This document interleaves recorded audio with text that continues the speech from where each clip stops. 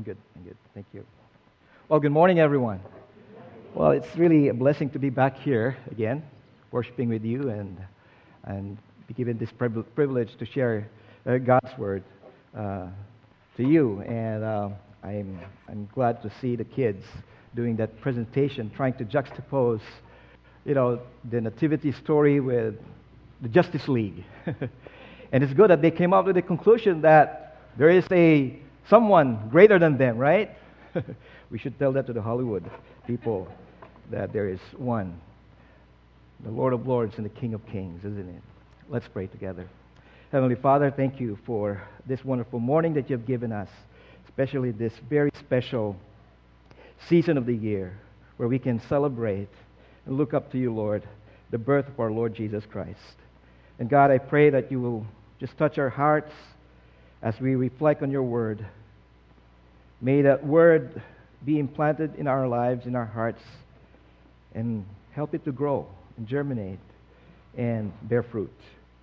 And thank you, Lord, that you're here in our midst. May you minister to us now in Jesus' name. Amen. I'd like to start off by sharing with you this story that I thought would be a good way to start the ball rolling here. It's a story about the devil. Whoa, don't be scared, okay? Don't be scared. It's not a true story, but somehow that the crux of this story will lead into what our focus today. This story, according to this story, the devil decided that he was going to have a garage sale. You know that, right? And so he advertised this big event. And on the day itself, he took all of his stuff from the garage and put out everything on the tables and had each of them marked with a price. So it was there lying on the on top of the tables in front of his garage. And all the normal tools, which included this one, does it work? All right, okay. Those are the tools that he's trying to sell. Includes pride, anger, lust, envy, jealousy, deceit, and so forth and so on. And we're on this table. Now, over there, on this side, on another table, there was this worn out, very ordinary looking tool. And so people would walk by and check everything out and would say, oh, that's really kind of expensive. That's kind of a high price for that. And when they would come to this very ordinary-looking, worn-out tool, and they'd go, wow, that's pretty expensive, don't you think? It's so worn out. And the devil would say, what is that anyway? And the devil would say, oh, that's discouragement. Okay. Maybe I would need a little help here if it doesn't work here. Okay. So discouragement. Now, why does it cost so much? They ask. And then the devil would, kind of lean back and say, well, all those other tools here are really good and have worked for centuries, but this one, is much better than all those tools put together. Because I can use this one and I can get right into the heart of man or a woman, and they don't even know it's me.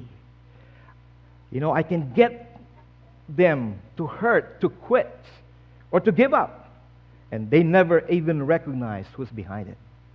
Right? Discouragement. And so today I want to talk to you about discouragement. No. I'm not going to talk about discouragement. Sorry. I told Sister Leah, no, there's this flip side of it. Okay? Today we're going to talk about the positive, the opposite of that, and that is hope. Okay? Hope. After all, Christmas is the season of love, joy, peace, and hope. But ironically, I find it curious that this is also a season that for millions of people all over the world is also a time of the deepest, what I would say, the deepest melancholy, year-round. Even my own professor from the Bible school, admits that the most depressing season of the year for him is Christmas. Suicide rates actually peak at this time of the year, according to some statistics. And perhaps at this time of economic uncertainty, political, religious, and racial, and even racial upheavals, the voice of discouragement can call out more loudly than ever before to some of you. And the enemy of our souls, the devil, just loves it this way. But there is a good news. If we have the right focus. At Christmas, I want us to realize that there is hope. Because Christ, Jesus, is hope. It's not just that He gives hope. He is hope. And that is the focus of our reflection this morning. You see, the whole world, if you look at the news, the whole world is looking for hope. Even those who are skeptical about Christianity are looking for hope. You can find this in these people in the academic world, in the marketplace, in the political arena, and in all other circles. They start off by asking these questions, philosophical questions like, if God really exists, how can He allow evil to proliferate in this world, right? They ask that question. According to them, it just doesn't make sense to argue for the existence of God when there is suffering and evil all around. But to them, their question and skepticism are more than just intellectual or philosophical questions. I submit that they are just a smoke screen for something else that is much deeper. There is a question behind their questions. They would not say it, but they would, you can read it in their minds, in their hearts. They would ask this question, is God really real? Can I really trust Him? Is He worthy of my trust? How can I entrust my life to Jesus if all the things that's happening in the world is so bleak? How can I face my future with hope? They ask those questions behind those philosophical questions. But the thing is, my friends, my brothers and sisters, has it ever occurred to you that we who belong to a community of hope can give Him the answer to their questions? We have the answers. Do you believe that? We are people of hope. And listen to what the Apostle Peter has to say about the necessity of providing answers to people's questions about faith, about our faith, even our hope. He says in 1 Peter 3, verse 15, but in your hearts, revere Christ as Lord. Always be prepared to give an answer to everyone who asks you to give the reason for the hope that you have. But do this with gentleness and respect. See there? The word hope is there. We have the hope. We possess hope for those who put their trust in Jesus Christ as their Lord and Savior.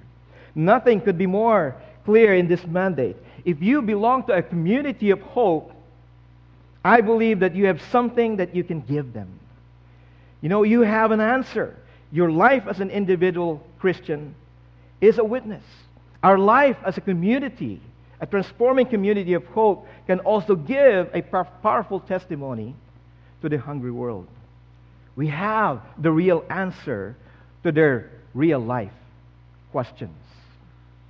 Well, perhaps you might ask, Pastor Johnston, I don't have that confidence to share my faith to others, right? I don't have that gift of evangelism. I don't have that confidence. I'm afraid people will reject me and all that stuff. Now, the reason why I say that because of that, I encountered that myself. I experienced that. I didn't have that confidence to share my faith to other people. But hang on. Don't just brush that aside. Don't be discouraged. The reason why we have hope is because of this wonderful thing, wonderful truth. We are part of a great story. Okay? We are a part of a great story. We have entered into a great story of God and His plan of redemption. And participating in this story that we are, a community of hope, provides for us a platform to be able to give others the reason for our hope. As a community of hope, as people of hope, we have a story to share in words and in life. And that hope is made visible when each of us in this community participate in this great, grand story of God. in the context of this community. You know, during my high school years, I used to participate in dramas or, play acting. I participated in big presentations, like whole school, and I was the best actor. I loved it. I loved the role, and especially when I played the main role or the main character. And so as part of the drama, together with others, I have to memorize my lines well, right? I have to internalize the script, thinking as if they were true to me. I have to put myself into that story. That includes my mind, my body, my emotions. I had to wear the corresponding costumes, that befits my role, and familiarize myself with the props, with the setting, as if I was there. I gave my all in those presentations to the point that I garnered, the award of being the best actor in the class, right? I wanted to be the class mathematician or class scientist, but I didn't be able. At least I got the best actor, right? But as part of the story of God, we also need to give our best to familiarize ourselves with that grand story. Okay? We have a new script to follow, so to speak. The only difference is that we're not play acting. We're not play acting. We are not portraying a make-believe story or a fictional story. The story of God is true as it unfolds in our lives. It's real. And we are part of this great story. And there are essential elements of the story of God that we need to familiarize ourselves with in order to make our hope more convincing. Not only to us, but to people beyond us, like beyond our circle community. To make it more contagious and effective in the world that is full of darkness and hopelessness. And also, for our own edification, for our growth, and for the abundance of our souls. Now let's go to the scripture passages again to reflect on this hope that we have as a community of Jesus Christ. And I'll be reading Colossians chapter 1, verses 3 to 6, and I will combine it with 1 Peter chapter 1, verses 3 to 9. And this is what Paul said. We always thank God, the Father of our Lord Jesus Christ, when we pray for you, because we have heard of your faith in Christ Jesus and of the love you have for all God's people. The faith and love that spring from the hope stored up for you in heaven, and about which you have already heard in the true message of the gospel that has come to you. In the same way, the gospel is bearing fruit and growing throughout the whole world, just as it has been doing among you since the day you heard it and truly understood God's grace. You learned it from Epaphras, our dear fellow servant, who is a faithful minister of Christ on our behalf, and who also told us of your love in the Spirit. And now listen to what the Apostle Peter said in 1 Peter chapter 1, verses 3 to 9. Praise be to the God and Father of our Lord Jesus Christ. In His great mercy, He has given us new birth into a living hope through the resurrection of our Lord Jesus Christ from the dead, and into an inheritance that can never perish, spoil, or fade.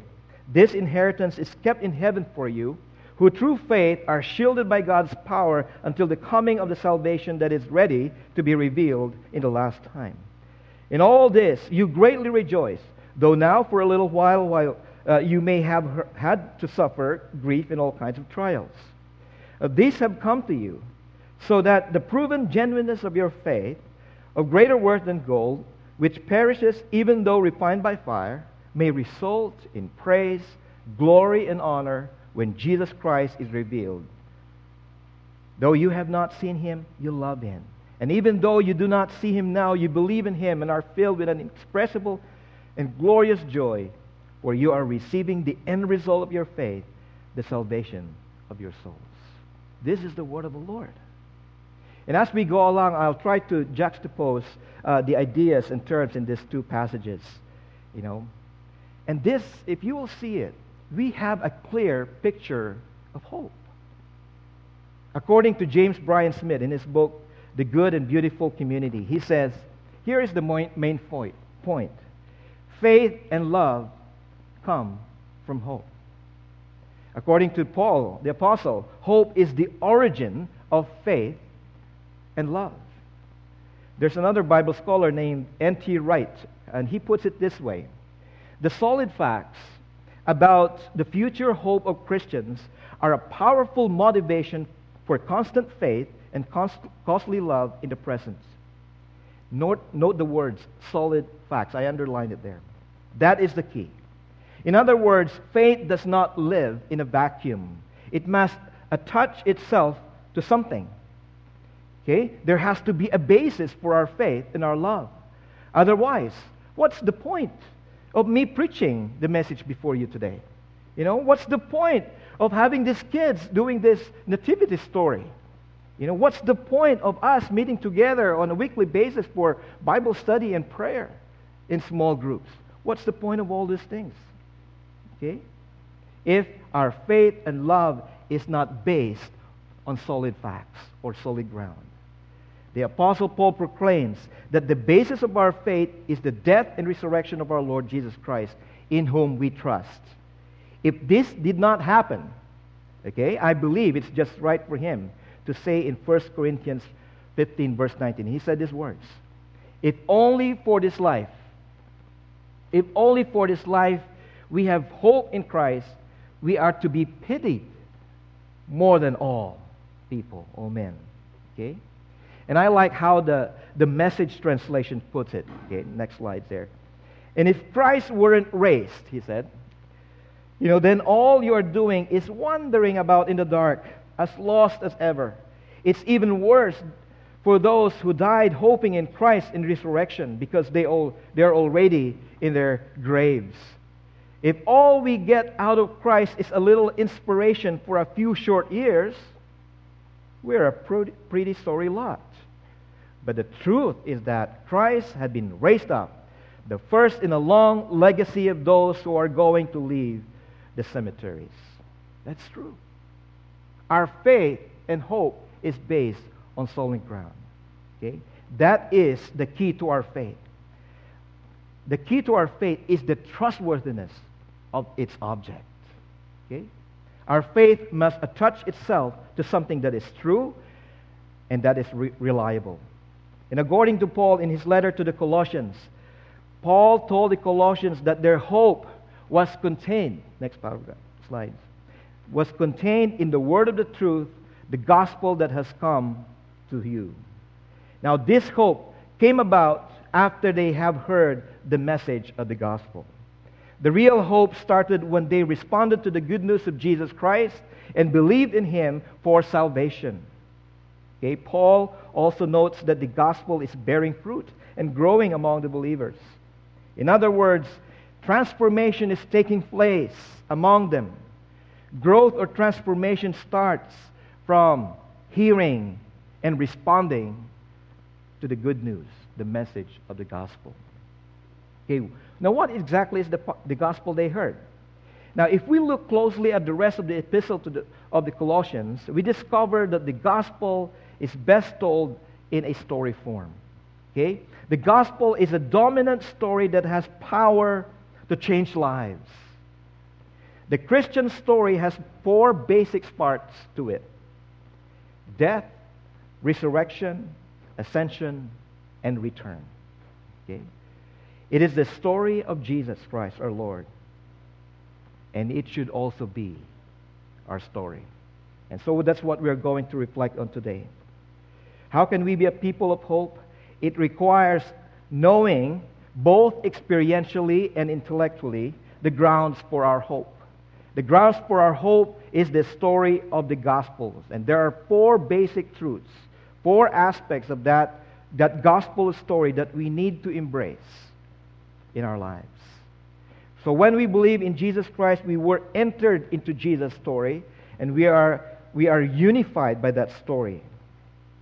And so here are the four important truths. I would like to draw some verses in the book of Colossians to highlight who Jesus is and what He did and how we are included in that great story. The first word is death. Okay? Death. Paul said in Colossians 3 verse 3, "You have died, and your life is hidden with Christ in God. We all believe in the fact that Jesus died on the cross, right? This we all know. But the fact that we, by faith, participate in that death is not often taught, even though it is mentioned in many of Paul's letters and in other epistles as well. Paul is reminding the Colossian Christians that they have died and that their life is hidden with Christ. Though they were not on the cross with Him, they participated in His death. That is a very important truth, theological truth. In another sense, they have died with Jesus Christ as their substitute. And that is true of us too, who believe in Jesus Christ. And that's why we can identify with Paul when he said in Galatians 2:20, I have been crucified with Christ. And it's no longer I who lives, but Christ lives in me. And so as we were crucified with Christ, our old life, our old way of life has ended. We have died to the old way, or shall we say, the old script. Remember that? We have died to that old script that once controlled us. Since we have been transferred from the kingdom of darkness to the kingdom of light, our old narratives have been left behind. We have died to the old values of the kingdom of this world, the ones that tell us might makes right, or money gives you joy, or sex is the way of fulfillment. Now, those old narratives, those old idols have been smashed by the Christian story, and we enter into the new story. You know, before I came into a living relationship with Jesus Christ, I was living for myself, and I was guided by the principalities and powers of this world. But when I gave my life to Jesus one weekday afternoon, the old Johnston has died. But a new Johnston emerged. A new Johnston emerged. But people keep telling me, oh, Pastor Johnston, you keep growing old, right? I still have your, I still see your white hair there, especially when you're preaching from the pulpit. How did you grow white hair so fast? Okay, but that's not what we're referring to. Paul was not talking about physical new life, at least on this side of heaven. This new life that Paul is saying is largely unseen to me because it is hidden with Christ in God. And so for now, I live by faith and I am caught up in the story of Jesus. And same with you as well. Jesus invites us to die, not on a cross, but to ourselves. The old way of life, built on competition and vanity, dies with Jesus Christ. And what emerges is a new life, hidden from us, but no doubt, it is real. It is safe and secure. Didn't you think so? It is our true self. That is our true self now. The second point is resurrection. Okay? Resurrection. When you were buried with Him, Paul said, in baptism, you were also raised with Him through faith in the power of God, who raised Him from the dead. Okay? Many Christians are not aware that they also participate in the resurrection of Jesus Christ. Okay? The same power that raised Jesus from the dead also lives in us. So the old you and the old me were dead, but the new you and me have been raised with Christ. Paul wrote in 2 Corinthians 5:17, and so if anyone is in Christ, he is a new creation. Everything old has passed away, and behold, everything has become new. We are now new people in whom Christ Jesus dwells. Now, personally, this awareness not only gives me strength as an individual, but it also binds me together with other Christians. Okay? I have served in many cultures and languages totally different from me, okay, where I grew up. At first, I felt very alien due to the language, and cultural barriers. But when I went to church there and we began to sing, I knew I was home. Even though the songs that they sing, I don't understand. I know that. I was with brothers and sisters who died and risen with Christ. just as I have. Okay? Even if we have the stark differences in culture, tradition, and language, it's okay. I still feel at home. And that's the beauty of belonging to a community of hope. There emerges a new me, a new self established by Jesus Christ. We have put on the new self, which is being renewed constantly. You and I have now a new identity, one in whom Christ dwells and delights. And important thing, this is not my doing. This is not your doing. It is by the power of God, the same power that raised Jesus from the tomb, from the dead. And I go forth in that power each day, daily, as one who died but has been reborn. Jesus' resurrection is also my resurrection. Amen? Your resurrection as well. And that is my new story. That is my new script. And that is yours too. Thirdly, ascension. Okay? We're talking about basic theological facts here. Okay? Ascension. Paul said, set your hearts on things above where Christ is seated at the right hand of God. We believe and proclaim that Jesus died and rose again, and then He ascended into heaven. Some people think of the ascension of Jesus as an act of Christ leaving us behind as orphans and saying, good luck. Now, on the contrary, the ascension of Jesus Christ is an important part of the story. It reminds us that Jesus is now enthroned, as the supreme Lord of all. Jesus now reigns, much greater than the superheroes of Hollywood. And one day every knee will bow and every tongue will confess that Jesus is Lord. And that's why Paul tells the Colossian Christians to set their hearts on things above, which he explains is where Christ is seated at the right hand of God. Notice there, Jesus is seated at the right hand of God. So that is because the work of Christ is complete. It is finished. To set our minds and hearts on the things above means to focus on the finished work of Jesus Christ, the source of our hope and strength. And we find our unity and strength in that common vision as well. It is finished. And we are called to set our hearts on the victory that has already been established by Jesus Christ. You see, the victory here is past tense. All right? When we fight the battle, we are not fighting towards victory, but we fight in view of the victory that is already ours. We simply claim the victory as we fight our daily battles. And we are more than conquerors because Christ is ascended to heaven. He reigns. He is the Lord of the universe. He is the Lord of the church. And He will do what it takes to blossom this church, right? To grow it and to make it shine in this darkened world. And last but not the least, return. The return of Christ. Paul said, when Christ, who is your life, is revealed, then you also will be revealed in glory. Wow, what a glorious promise. Amen? Now you will notice that this final part of this story has not yet occurred. Okay? Has not yet occurred. It is yet to come. The church proclaims, Christ has died, Christ is risen, Christ will come again. The return of Jesus is the promise of the ultimate renewal, healing, and justice. All the wrongs that you hear and see on TV, right, will be made right. All the pain will end, and our joy will be made complete when Jesus comes in final victory. I hold on to that.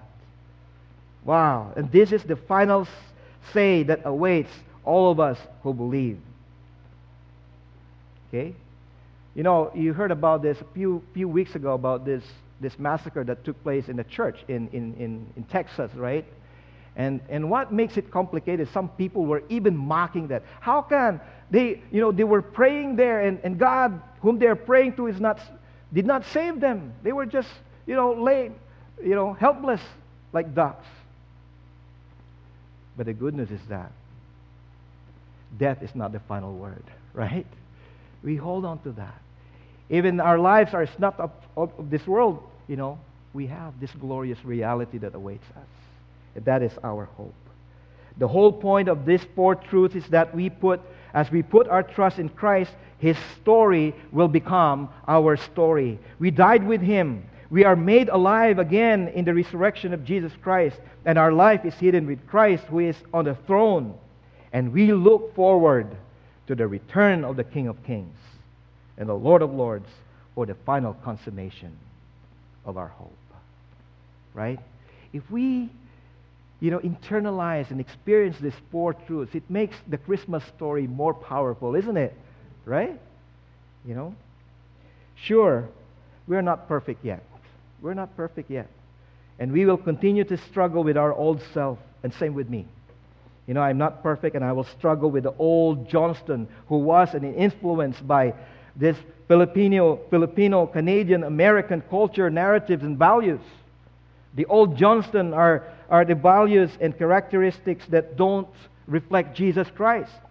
I will continue to struggle with the old Johnston's propensities to like, for example, being jealous of other people's successes, covering up my bad behavior, rage and anger when I am being criticized by other people, demanding justice and revenge for those people who wrong me, when I have this sense of pride and exhilaration that I am right and the others are wrong. One who craves for material things, lust for more, and so forth and so on. That's the old Johnston there. I struggle. But the good news is that you and I, who believe in Christ, are now into this new way of thinking that God loves us, He has forgiven all our sins, and we have now this new identity in Christ. And as people of hope, we are to let go of defining our identity on the basis of our behavior. First and foremost, Christ died for us, and He accepted us in spite of who we are, in spite of our past. Okay? He can bring us into a new person. And to understand who we are, we have to realize that we are a people whose roots are from another world. Right? Our citizenship is in heaven, just like what Paul said. So I have 3 citizenship now. I used to be a Filipino, and I'm Canadian. I'm also a citizen of heaven. Right? I don't have that passport, but I have an invisible passport. Now, in our citizenship, we have a hope that is based on solid ground. And that is precisely why we are so peculiar in this darkened world. We are a unique community. We're not just a social organization. We're not just an ordinary organization. We are a people of God, a people of hope. And so finally, how can we demonstrate hope in our community and beyond? There are 2 things. First, we demonstrate hope in action. Okay? Demonstrate hope in action. Slide 3. Okay, St. Francis said, preach the gospel wherever you go, and when necessary, use words. Okay, you know what he means by that? In other words, our lives, that means our actions, are powerful way of preaching the gospels. And our lives speaks loud of the hope that we embrace.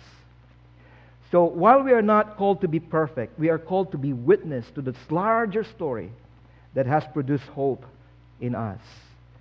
You see again, faith and love spring from hope. In Paul's epistle to the Romans, he lists a number of ways we can demonstrate our hope in our relationship with one another. It's in Romans chapter 12, okay, verses 10 to 17. He says, be devoted to one another in love. Honor one another above yourselves. Never be lacking in zeal, but keep your spiritual fervor serving the Lord. Be joyful in hope, patient in affliction, faithful in prayer. Share with the Lord's people who are in need. Practice hospitality. Bless those who persecute you, and bless and do not curse. Rejoice with those who rejoice, and mourn with those who mourn. Live in harmony with one another. Do not be proud, but be willing to associate with people of low position. Do not be conceited, and do not repay evil for evil. Be careful to do what is right in the eyes of everyone. If it is possible, as far as it depends on you, live at peace with everyone. Now, this is a beautiful picture of preaching the gospel, even without words. speaks a lot about our actions, right? How we behave and how we treat other people. You see, people can see and smell and feel the hope in our lives through our actions, even without words. Okay, Paul said to the Corinthians, we are an aroma of Christ to God among those who are being saved and among those who are perishing. Wow, we are an aroma of Jesus Christ. You know, my friends, I would like to confess to you something here. I like to eat garlic, right? Who among us here love garlic? I love garlic. I don't know why. Maybe the Lord just gave me this, propensity to eat garlic. And I enjoy it. And so my wife knows when I eat garlic. Even though she's still far away. Honey, did you eat garlic?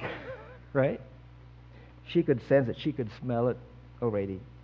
But rest assured, she still loves me. And she said, okay, you can still, don't sleep on the couch. You can still sleep together. Now, that's an aroma, right? Aroma of garlic. Now, I'm not telling you to love garlic, but I'm using this example for you to love Jesus. Because when you love, put your trust in Jesus and rely on His promises, the hope that we live will be smelled, will be sensed by others. Unlike garlic, when people catch the scent of Jesus, on us through our actions, they won't ask us to move away or they won't go away. Well, some people do. But they usually want to know the reason for our hope. Isn't that great? And so the next action point, we demonstrate hope with our actions, but we also demonstrate hope in words. Okay? Yes, our actions speak louder than words, but we are also called to share the gospel of hope in words. And Peter wrote this, as I've said this earlier, but in your hearts, revere Christ as Lord. Always be prepared to give an answer to everyone who asks you to give the reason for the hope that you have. But do this with gentleness and respect. And so here, first, Peter encourages us to revere Christ as Lord. Set Him apart as our Lord. Our devotion to Christ will help us in our weakness. The more we get to know and follow Christ, the more we will be able to say in words our hope. Okay? And then second, be prepared to share your hope to others. There are times when I feel like I'm so unprepared, especially when, in random moments. I'm in the bus, riding a bus, and somebody, asks me a question, but I see that as an opportunity to share Christ. Even though I'm afraid, I still take, by faith, that opportunity to share my faith to that person. And in fact, one of my experience is that there was I was riding in a bus for a 5-hour bus ride, and my seatmate was a priest. He was a professor in a very very prestigious Catholic seminary, and he asked me about what I do. Okay, I'm a missionary, I said, and you're a missionary. I'm also a priest. In fact, I'm a professor. And then to make the story short, I shared to him about the impact of Christ in my life. And he will always say, "Oh, that's debatable, right?" That's his usual response. And so at the end of our journey, as we get off the bus, so I just shared my faith to him, my story. But he said it's all debatable. But then, as I got off the bus, one lady came to me. He said, "Sir, I was hearing you were talking with that other person. She was on the other side of the bus. And I was listening to what you were saying, and I say that's really true. And I also want to have that Jesus that you were sharing." Isn't that great? We have a story to tell to other people. This is the story of your own life. You can share your testimony to others. In fact, in the church where I serve with currently, I ask people to come forward and share your God stories, your testimonies.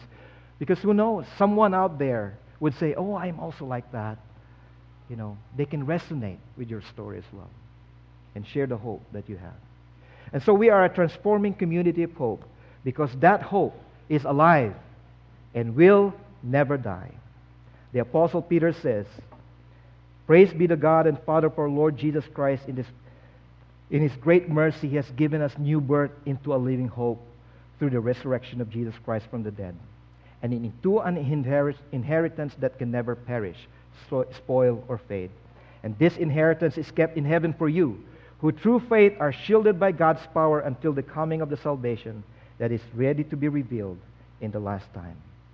So in the meantime, in all this you greatly rejoice, though now for a little while you may have to suffer grief in all kinds of troubles.